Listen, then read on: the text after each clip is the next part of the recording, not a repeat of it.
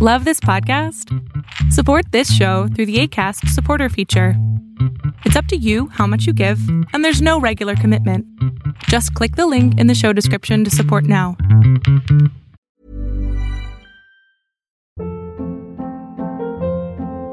Hold up. What was that? Boring. No flavor. That was as bad as those leftovers you ate all week. Keke Palmer here, and it's time to say hello to something fresh and guilt-free. Hello Fresh. Jazz up dinner with pecan-crusted chicken or garlic butter shrimp scampi. Now that's music to my mouth. Hello Fresh. Let's get this dinner party started. Discover all the delicious possibilities at hellofresh.com.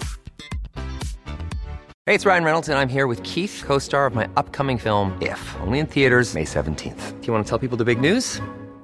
All right, I'll do it. Sign up now and you'll get unlimited for $15 a month and 6 months of Paramount Plus Essential Plan on us. MintMobile.com/switch. Upfront payment of $45 equivalent to $15 per month. Unlimited over 40 gigabytes per month. Face lower speeds. Videos at 480p. Active Mint customers by 531.24 get 6 months of Paramount Plus Essential Plan. Auto renews after 6 months. Offer ends May 31st, 2024. Separate Paramount Plus registration required. Terms and conditions apply if rated PG.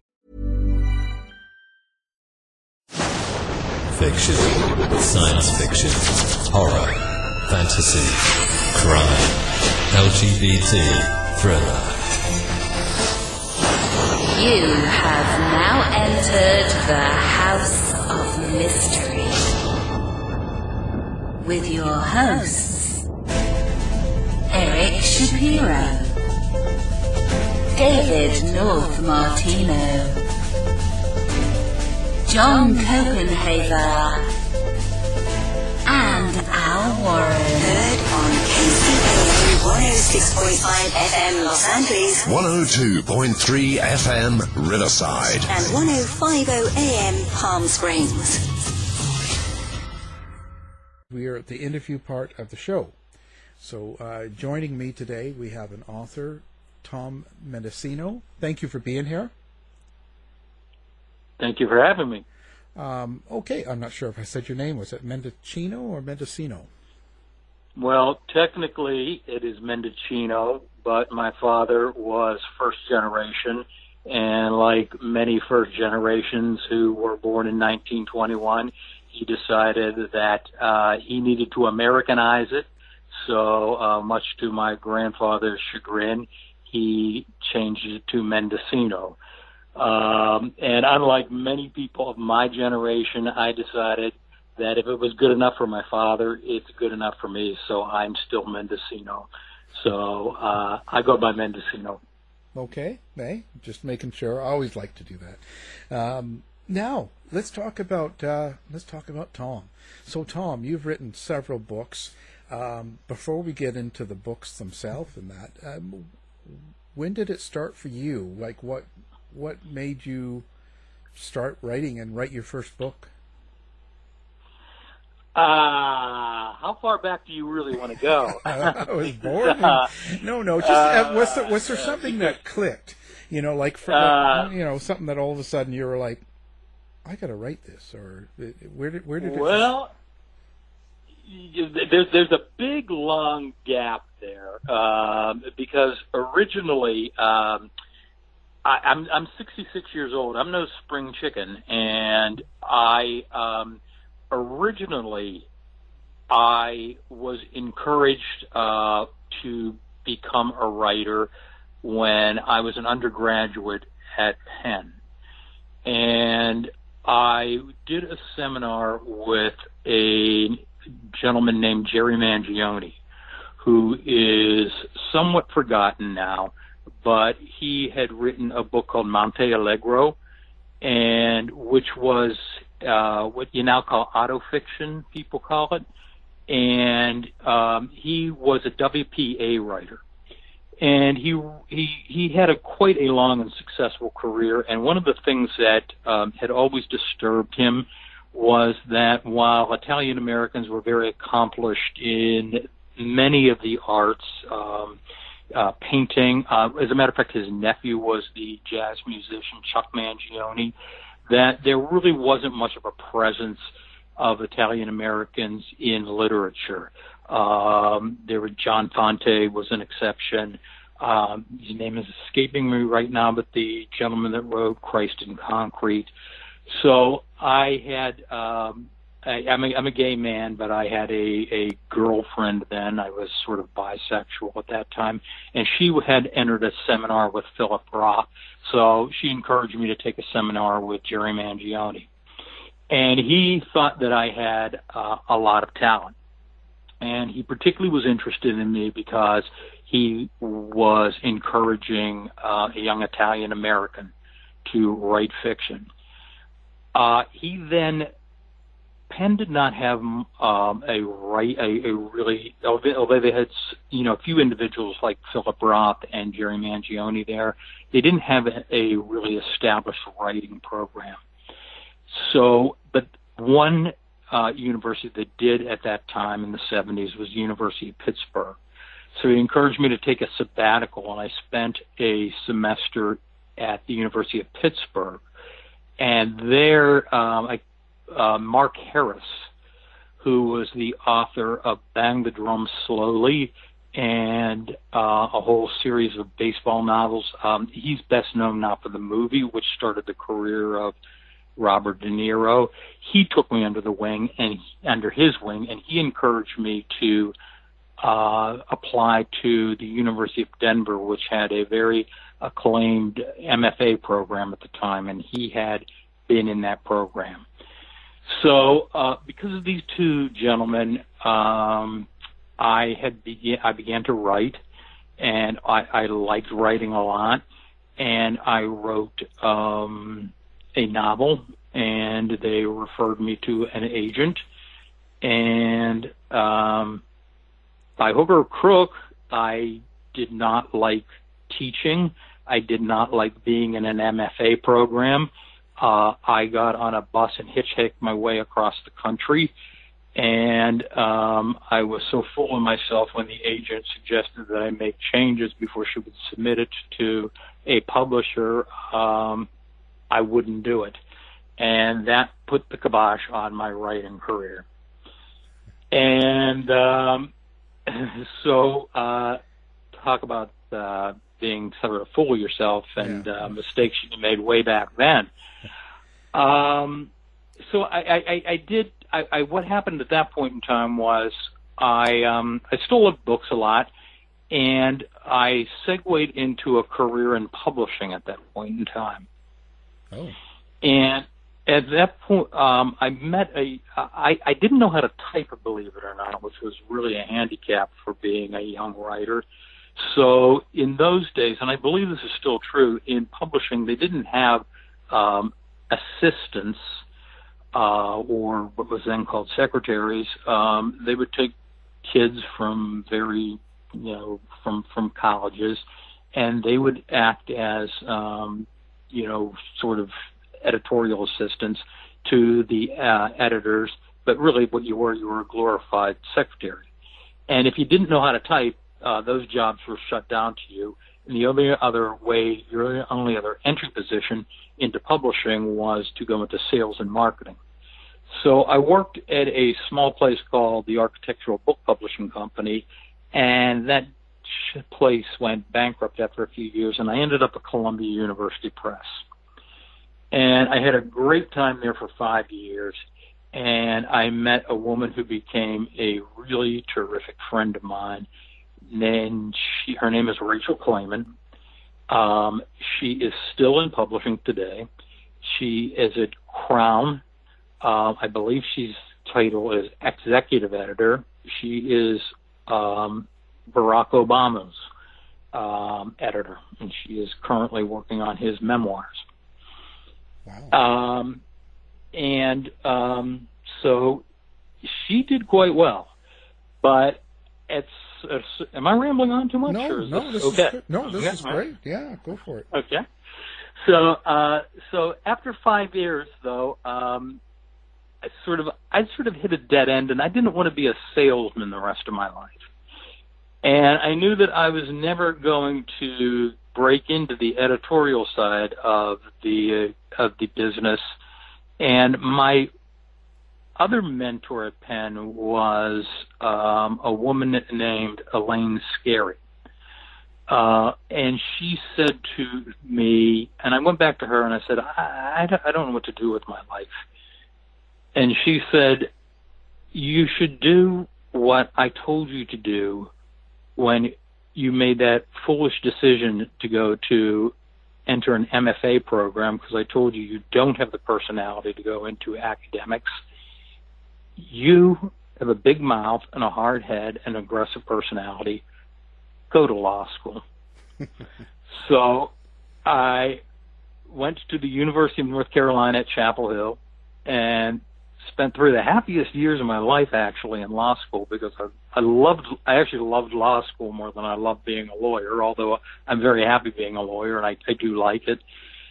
And so I took a very different path. But about, when was it? Maybe 20 years later. I can't remember when I published my first book anymore. But Rachel had already had quite, I can't remember, I think she was at Simon & Schuster at the time. But she had already had her first kid. I think she might have already had her second kid at the time.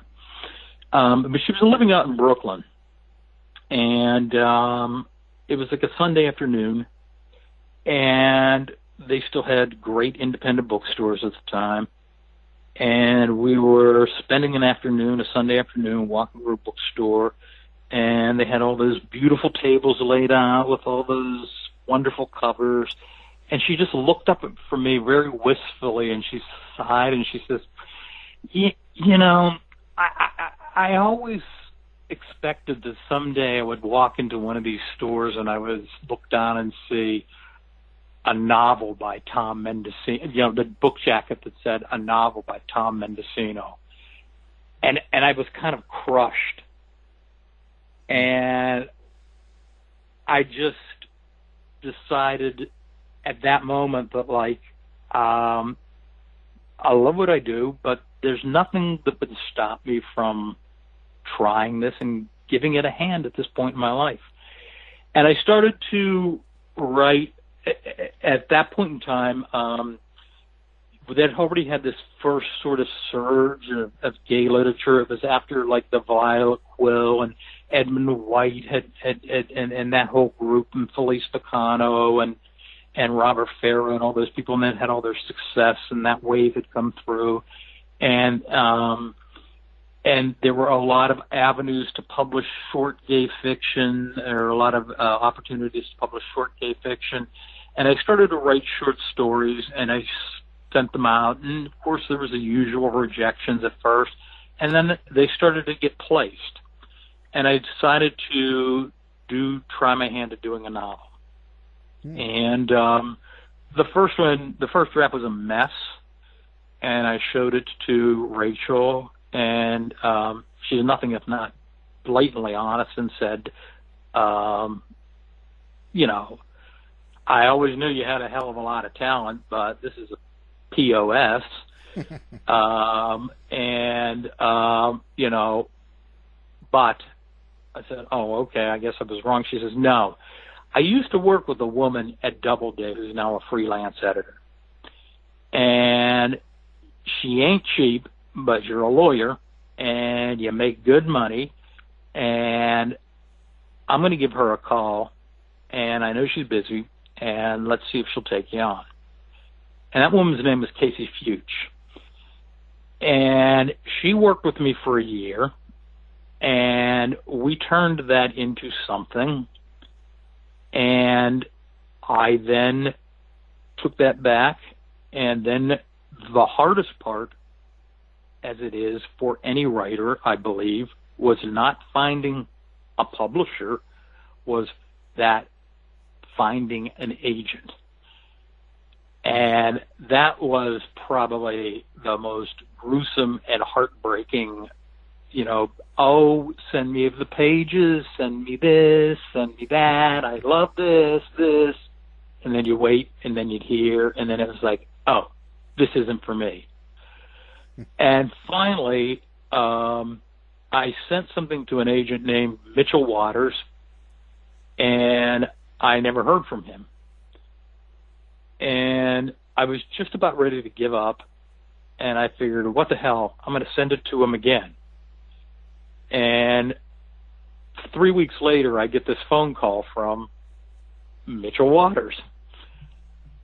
And he says, hi, I liked those 30 pages. Could you send me the rest?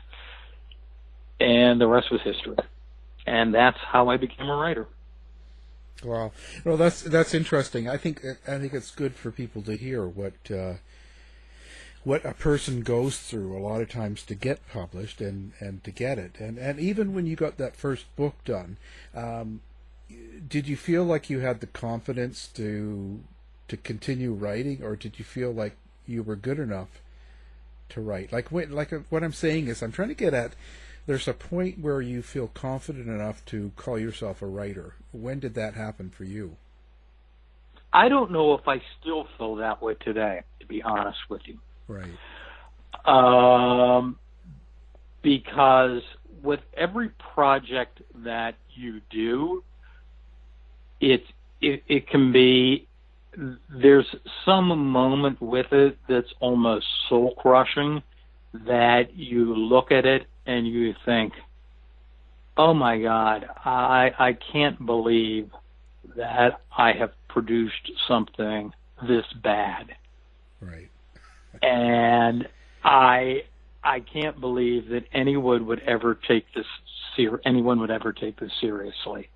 So I don't know. I'm sure there are many people that feel differently, and I'm sure that there are many people who are very successful in this world that are filled with hubris and feel differently, but that person is not me when it comes to my writing. Well, I think there's a lot of us that feel that way, but but sometimes people gain that confidence. And also, now the subjects you write about, I know a lot of writers, and I know a lot of people that can do it on a commercial basis. Like they're writing books, 3 or 4 a year, and they're, it's very industrial, I want to call it, but they do it really well. And I don't think I could do that. I'm not that person, but when you write, does the subject of the book have to be very important to you? Yes. And that's why I don't think I could do that either. I have never been, I don't know, particularly since I have been with the same publisher since the beginning of my career, and this is the first time I'm going in a very different direction now. And my former publisher, I love them very much. It's just that their brand is very different from the kind of work that I want to do now, which is a very much darker, more noir type of material than I had done previously. The last book that I wrote, The Boys from 8th and Carpenter, was sort of a beginning of a turn on the road, and I enjoyed working in that sort of genre, and wanted to really sort of dig deeper into that. And that just is simply not the type of book that Kensington Publishing does. I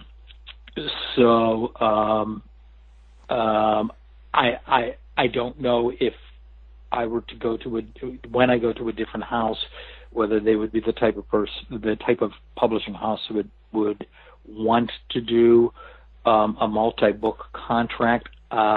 I don't know if I could work under the type of deadline that having a multi-book contract would require. I work as a lawyer. I still do. It's very demanding. I'm also a healthcare lawyer. So I have to say that in the last 4 months, I have probably worked longer hours and more days than I have in the last 10 years. If I were working under a deadline right now to publish, to put out let's call it product under a deadline, I would probably go to the top of my 4-story house and jump off the roof. Yeah.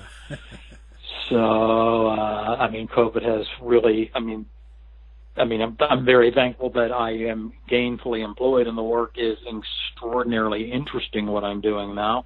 But my life does not accommodate the idea of, working on that kind of strict deadline to produce a book on the kind of schedule that, doing that kind of, I don't want to call it assembly line because that sounds like I'm making a pejorative remark, or I'm being pejorative, but putting books out on a regular schedule like that, that kind of time commitment, I can't make that time commitment, and I would not be able to make that time commitment until such time that I would retire.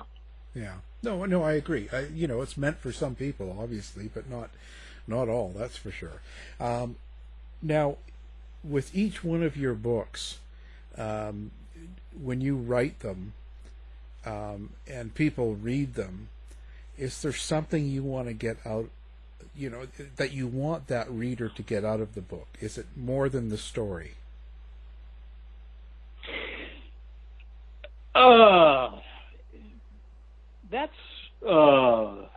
It's funny because I don't. I'm sort of like I'm thinking of this. I'm being facetious when I say this because I happened to pick up the New Yorker last night, and there's a review, and it's almost like an overview of her entire career of Joyce Carol Oates, who happens to be, obviously, I have not read all of her work. I don't know anybody who could read all of her work because she's so prolific. Probably take a lifetime to read all of her work, but she's written across so many genres. I'm almost like Joyce Carol Oates, and each of my 3 major works certainly does genre hop. So my first book, and the book that I'd say that I'm best known for, because it's the book that has sold the best. It's the book that really established my reputation as a queer writer and in the queer community. It was a Stonewall honor book, my first Lambda Award nomination, and gave me some kind of, not stature, but gave me some recognition in that community. It was called Probation. And what was unique about that book, and it was anything but, people thought, because it was a first novel, that it was, autobiographical, or, as I've used this reference before, autofiction, and it certainly was not, because it was a book about an individual who was outed in his early middle age because he was caught doing a salacious act in a men's restroom in North Carolina and was kicked out of his home by his wife of 10 years. I am one of those rare individuals who is, I'm 66, and I mentioned a girlfriend at Penn before, but that was not really serious. I've never really been in the closet. I was kind of lucky because I was one of those extremely effeminate young boys that I don't believe my parents had any, they never had any indication that I would ever be anything but gay. So I did not really have any kind of traumatic coming out experience. I think my brief experience with heterosexuality came as a shock to them, as a matter of fact. But I've never been in the closet at work, which in the late 70s, early 80s was kind of unusual. I'm sitting downstairs from me right now is my husband, now legally married husband that I've been with for 41 years. But this actually was based on an experience of somebody that I met very, very briefly while I was in law school in North Carolina, and like most of my books, with the exception of the young adult book I wrote, was I get my ideas from books of somebody that I might meet that triggers my imagination, and this was based on his, I mean, very, very loosely based on his story, and what people took from it, which I got this enormous reaction, and it was very, very, very, very touching to me. This entire community of men who had lived entire lives of being someone who they were not. And these men had been married, had had children, and whether through some traumatic event like the protagonist of this book, or for some other reason, had come out of the closet, and the coming out of the closet was not an easy event, and this book was and still is meaningful to them. I still get what is called, I guess, fan mail about it, a lot of appreciative mail about it, and to know that book has impacted people and touched them in many ways, that really means a lot to me. Also, that book meant something. What I wanted to do in that book was I always wanted to do something for my own parents. So the parents of the protagonist in that book, their stories are my own parents' stories. And in my own way, I wanted to memorialize them in a small way, in sort of vignettes. I would like it I'm not going to be able to ever do what my friend Chris Castellani has done in his magnificent trilogy. He took his parents' life and wrote a trilogy of novels about their immigrant experience, and I highly recommend it to anybody who is interested in the not the classic Italian American immigration experience, but the one that the story of immigrants that emigrated after the Second World War. It's really terrific. Hey, it's Danny Pellegrino from Everything Iconic.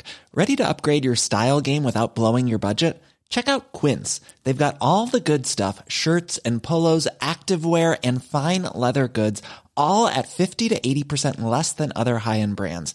And the best part? They're all about safe, ethical, and responsible manufacturing. Get that luxury vibe without the luxury price tag. Hit up quince.com/upgrade for free shipping and 365-day returns on your next order. That's quince.com/upgrade.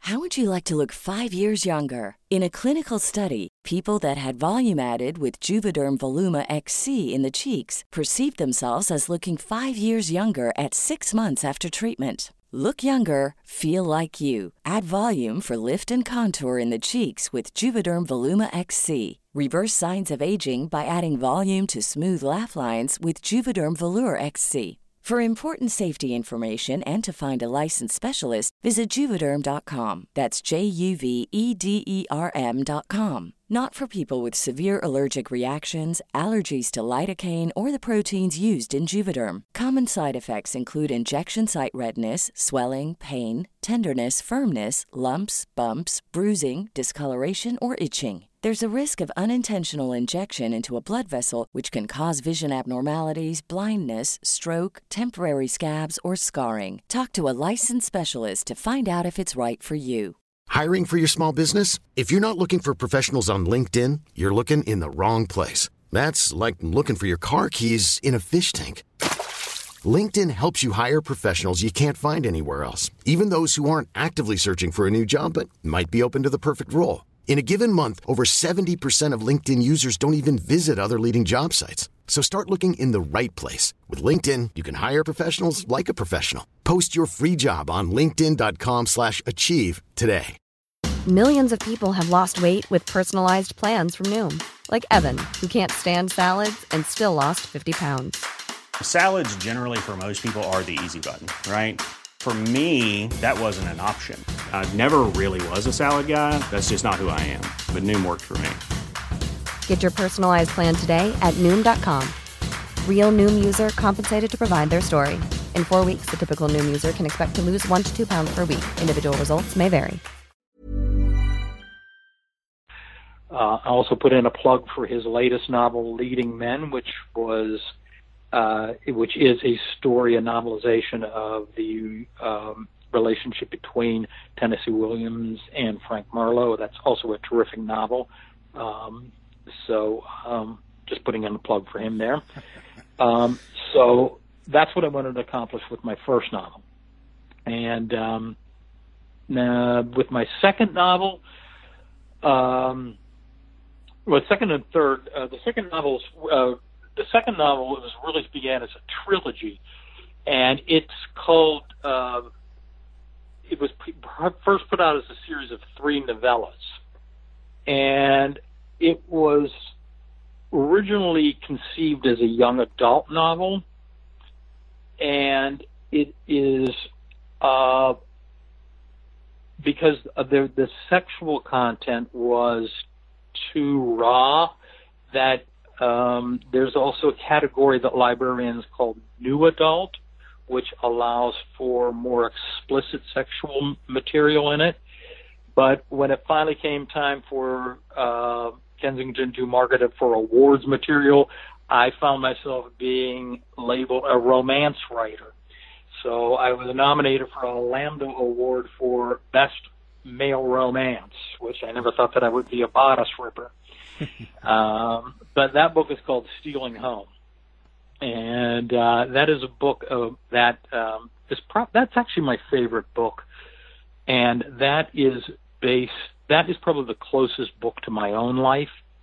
And that is the story over 3 summers based 2 years apart about a relationship between a young man who is sort of close to me, who is sort of a smart-ass, smart-alecky kid who finds himself in an unexpected relationship with a very, very talented, unexpectedly sensitive, abused kid who is got a very who is about to embark on a career as a minor league baseball player. And did you just recently have John Michelson on as a guest on your show? I saw. Yeah, I think he was on. I think it aired yesterday. I interviewed him about a week ago. Yeah, and he wrote a really, really lovely review of that book. It was, and that was really touching. And he published it on Christmas, so it was a really nice Christmas present for me. So, is that really important?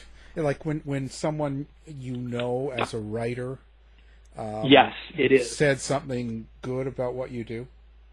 Yes, it does. That makes you feel incredibly validated. Huh. Yeah, and I can see that. Yeah, it made me feel very, very, very validated when somebody wrote something like that about that. The last book that I wrote then that came out was a book called, and is led to where I am today. It was called The Boys from Nathan Carpenter, and it's probably the book of how you found me, because that is what has led me into what I'm doing now, which is the subject matter of noir. And it really had I wanted to write something. I've lived in Philadelphia since I came here to go to college. I live in an area of Philadelphia called South Philadelphia, which is rapidly gentrifying, but is where Italian Americans came to settle here. And I had an experience here that was rather ugly while I was out canvassing for Obama during the 2008 primary, which made me very, very angry. Sort of a minor reflection of what's going on now here with the protests here. And that is what inspired that book. There is a scene in that book where the main protagonist goes in to buy a pack of cigarettes at a lottery dispensing convenience store on primary day, and has an encounter with the woman running the lottery ticket that actually happened in real life. And that's what inspired me to write that book. And how it ended up becoming a crime thriller noir was completely generic. I don't know how it happened. I don't know how it ended up with the book opening up with becoming a story about two brothers and the bond between them, and the younger brother, who was a prosecutor, coming to the older brother's house and finding a leak in the floor and opening up a freezer chest and finding a young boy's frozen body in there. But I've never enjoyed writing anything more than that. And it just sort of opened up. I didn't want to be sort of pigeonholed as necessarily just doing weird things. I love to plot things. I love to let my imagination run wild. And that's how I've ended up doing what I'm doing now.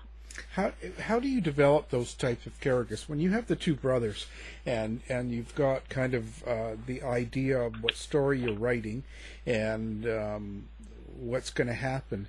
How do you actually create their characters and develop those characters, because they're fictional? So how do you know when one person's going to react in another way? And you see, it's unusual for me because I write from things that have happened, so I take it from what I get as an information. So you create this.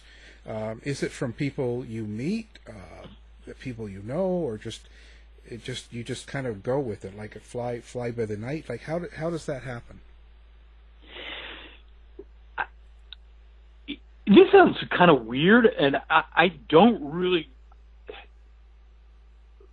I don't want to sound like I feel kind of almost odd saying this because I don't want to sound like I'm self-inflating, but if I went downstairs and you asked my husband this question, he would tell you that I probably have the most overactive imagination of anybody that he's met.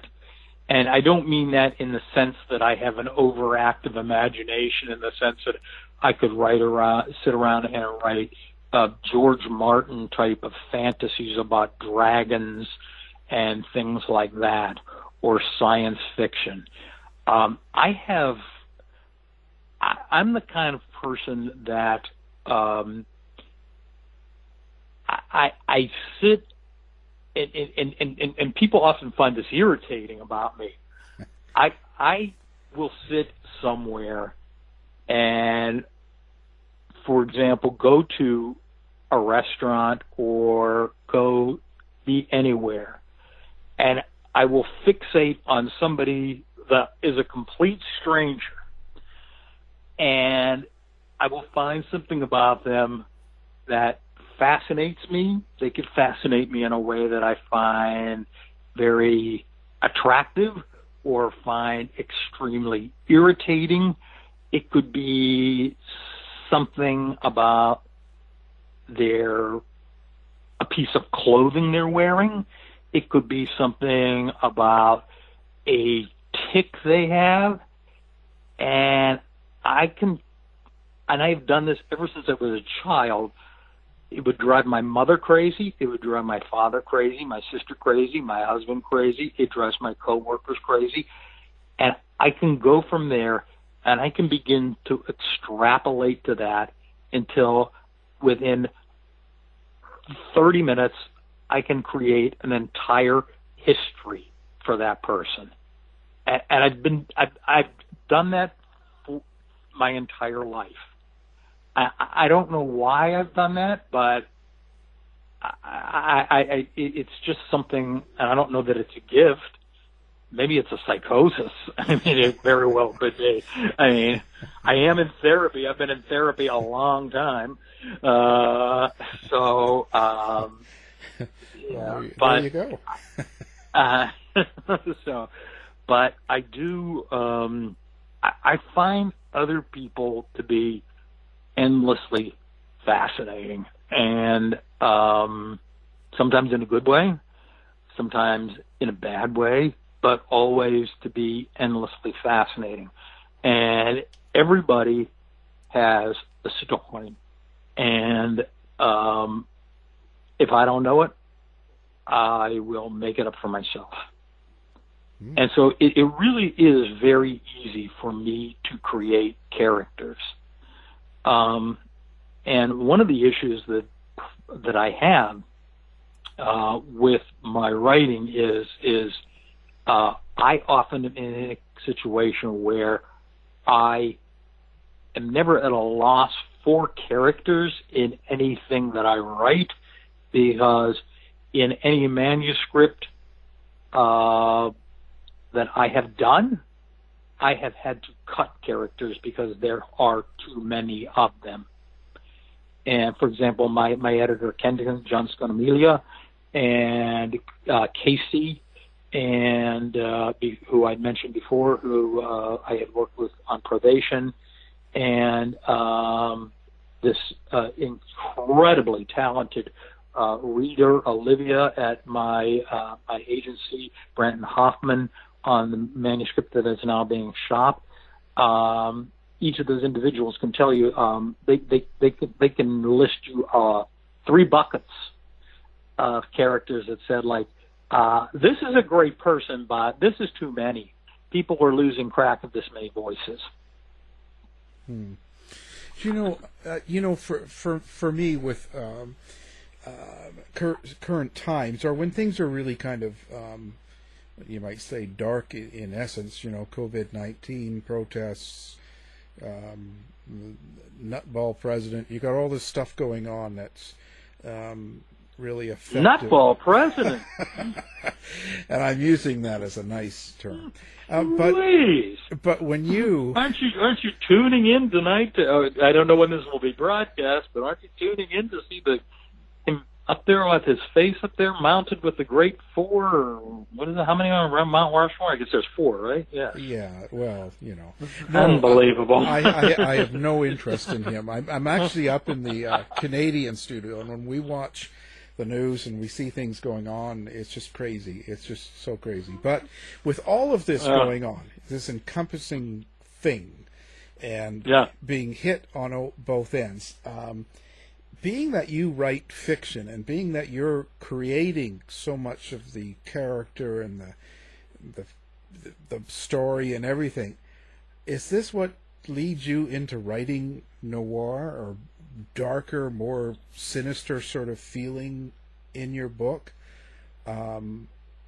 Is this kind of what feeds into your? Do you feed off your feelings? No. This long predates anything that is going on with Trump or COVID or I've always been inclined to as a child, I was a huge horror movie fan. particularly of the old Universal horror movies. And I'm not a pessimistic person, but I have always had a great fascination with the dark. I think probably if you ask me my favorite movies, that they're things like I don't want to write horror particularly, but I do. As a child, I was always drawn to things that I was never drawn to comedy. I was never drawn to musicals. I was always drawn to things that were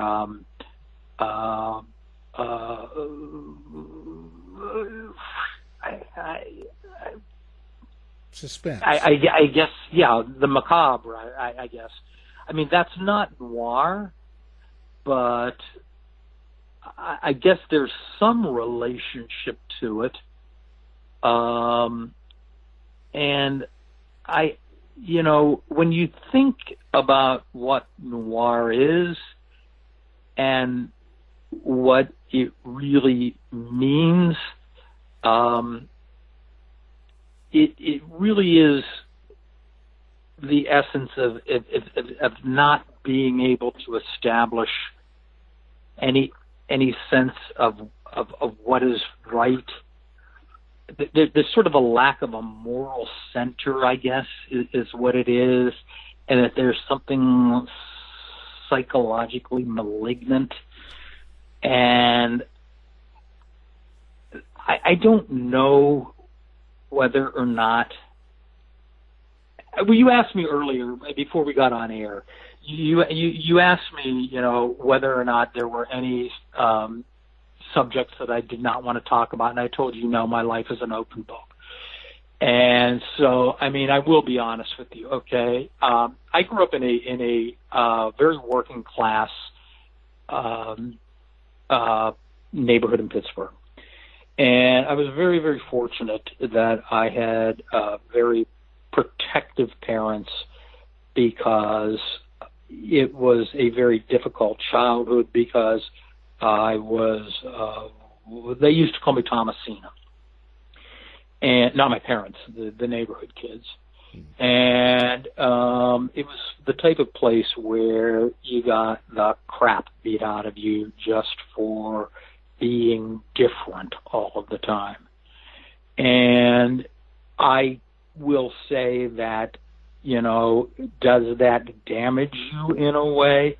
Of course, that is going to impact you in some way, that regardless of what your parents do to protect you, there is always going to be some residue or remnant of feeling some level of discomfort in the world, and that feeling that the world is not a safe and not a welcoming place, and that will never quite go away.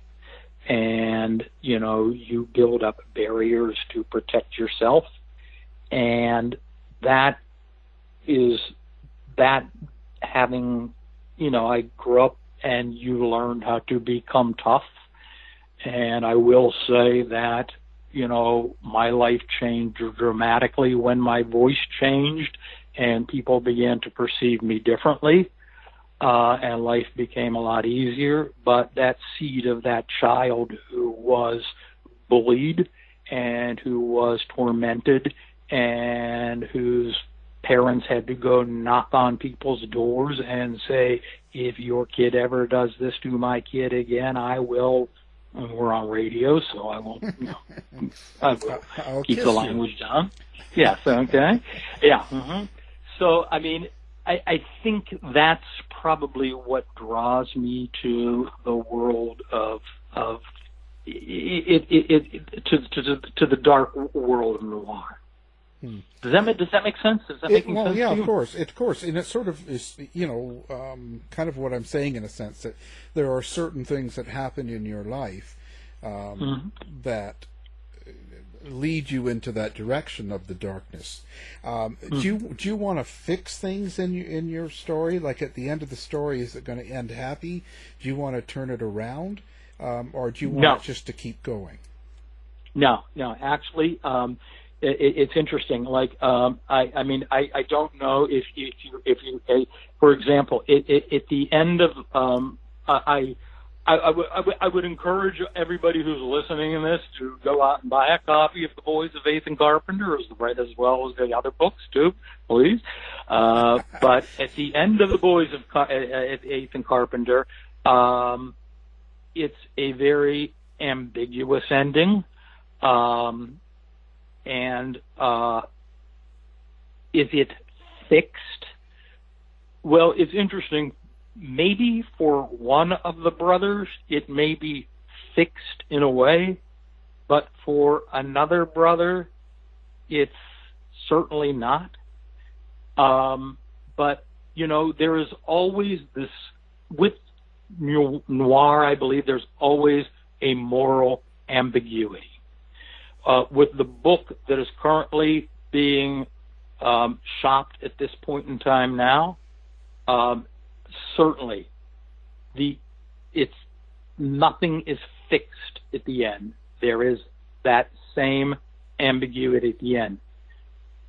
Somebody does, there are issues, some problems are resolved, but does that mean that they are resolved to the fact that there is a neat solution and that, for example, crime doesn't pay and that there is a moral ending? No, that will never happen in anything that I write. The book, one good thing about COVID here is that, that's a horrible thing to say. There's no good things about COVID. One good thing about being stuck in the house when I'm not working is that even though I'm working very long hours, I've got nothing else to do when I'm not working. So I'm currently working on a manuscript that I've never completed a manuscript this quickly in my life. And in this manuscript that I'm currently working on, that is not complete, again, the resolution will be morally ambiguous. But no, I don't think things ever work out, things ever turn out right, or things ever correct themselves. I don't think that that's the way life turns out. I don't think that's the way the world is. I don't see it that way. No. No happily ever after. No. No. Well, I did write. I actually, but I mean, not in these novels. I would say that in the young adult book I wrote, there's sort of a happy ever after. I thought that the readers of that book, that the book is called Stealing Home, that if you invested time in those two young men's story, that you certainly deserved.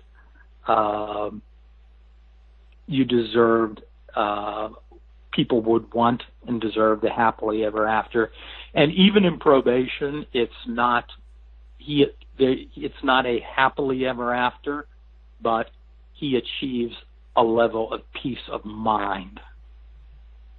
But those books are not noir. They are definitely not noir. No, they're family thrillers. Yeah, that's actually good. Yes. Oh, that's funny. So you just want to keep on writing now until you can't anymore, type thing? Is that sort of something that you enjoy doing? Well, that is the plan. I mean, the plan is that this is something that for me to keep me well engaged after I no longer practice law. And I don't know how long I will continue to practice law. It's something that I still enjoy. but it really is something that you need to be at the top of your game to do really, really well. And, I keep seeing younger people that are very energetic, that are snapping at your heels, and they're just a little bit quicker than you are, and they're a little more technologically adept, and they've got a lot more energy. They don't necessarily have the wisdom and experience, but and also too, I don't want to be one of those professionals that is hanging around and people are saying, why is he still here? So it's a belt. I mean, but on the other hand, I'm just 66, and that's, a lot. Most professionals don't retire at 66. But the day is coming soon. Spring chicken. So now, not quite. No, old hen. Tough old bird. Yeah. No. So now, where are people going to find you? Where do you have a website that people can come and find out more about you? Yeah, it's www.tommendicino, MENDICINO, books.com. Fantastic. So we'll have that on our website. I'll have a link to your books as well. So hopefully people will jump in and search out. I mean, it's very, very interesting conversation. There's it's nice to talk to other writers like that. So thank you. I really appreciate you searching me out and finding me. And I mean, like I say, particularly since I have not been particularly active in the writing game in the last couple of years, so your reaching out to me was a very, very pleasant surprise when I've been immersed in COVID. So I have really enjoyed this. Yeah, it's good. It's good. To find out more about our show, guests, or to listen to past shows from our archive, please go to www.houseofmysteryradio.com.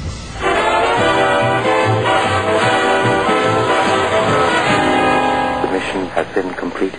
The end! By George, he's got it! It is the end! I'll see you. If you're lying to me, I'll be back. This has been a production of Something Weird Media.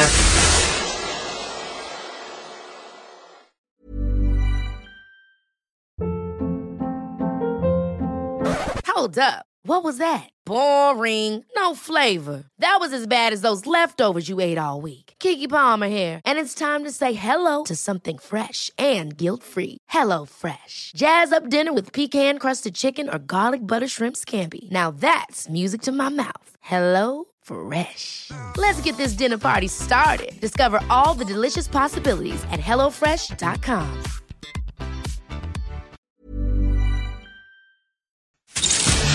You've been listening to the House of Mystery radio show. To find out more about our guests, hosts, or shows, go to www.houseofmystery.com. Show's over for now. Was it as good for you as it was for me? Well, good night. This has been a production of Something Weird Media. I'll be back.